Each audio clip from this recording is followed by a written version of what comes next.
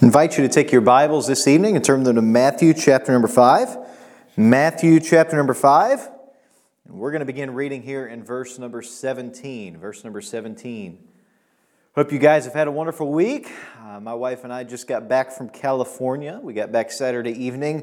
And man, we were tired on Sunday. We got back at about 12:30 and went to sleep at about 1:30 or 2 o'clock or so. And then got right to church.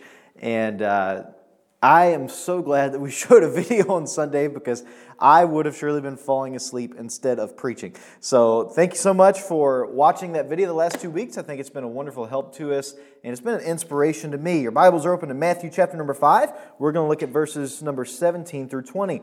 The Scripture says, "Think not that I am come to destroy the law or the prophets. I am not come to destroy, but to fulfill. For verily I say unto you, till heaven and earth pass, one jot or one tittle shall in no wise pass from the law till all be fulfilled. Whosoever therefore shall break one of these least commandments, and shall teach men so, he shall be called the least in the kingdom of heaven. But whosoever shall do and teach them, the same shall be called great in the kingdom of heaven. For I say unto you, that except your righteousness shall exceed the righteousness of the scribes and Pharisees, you shall in no case enter the kingdom of heaven."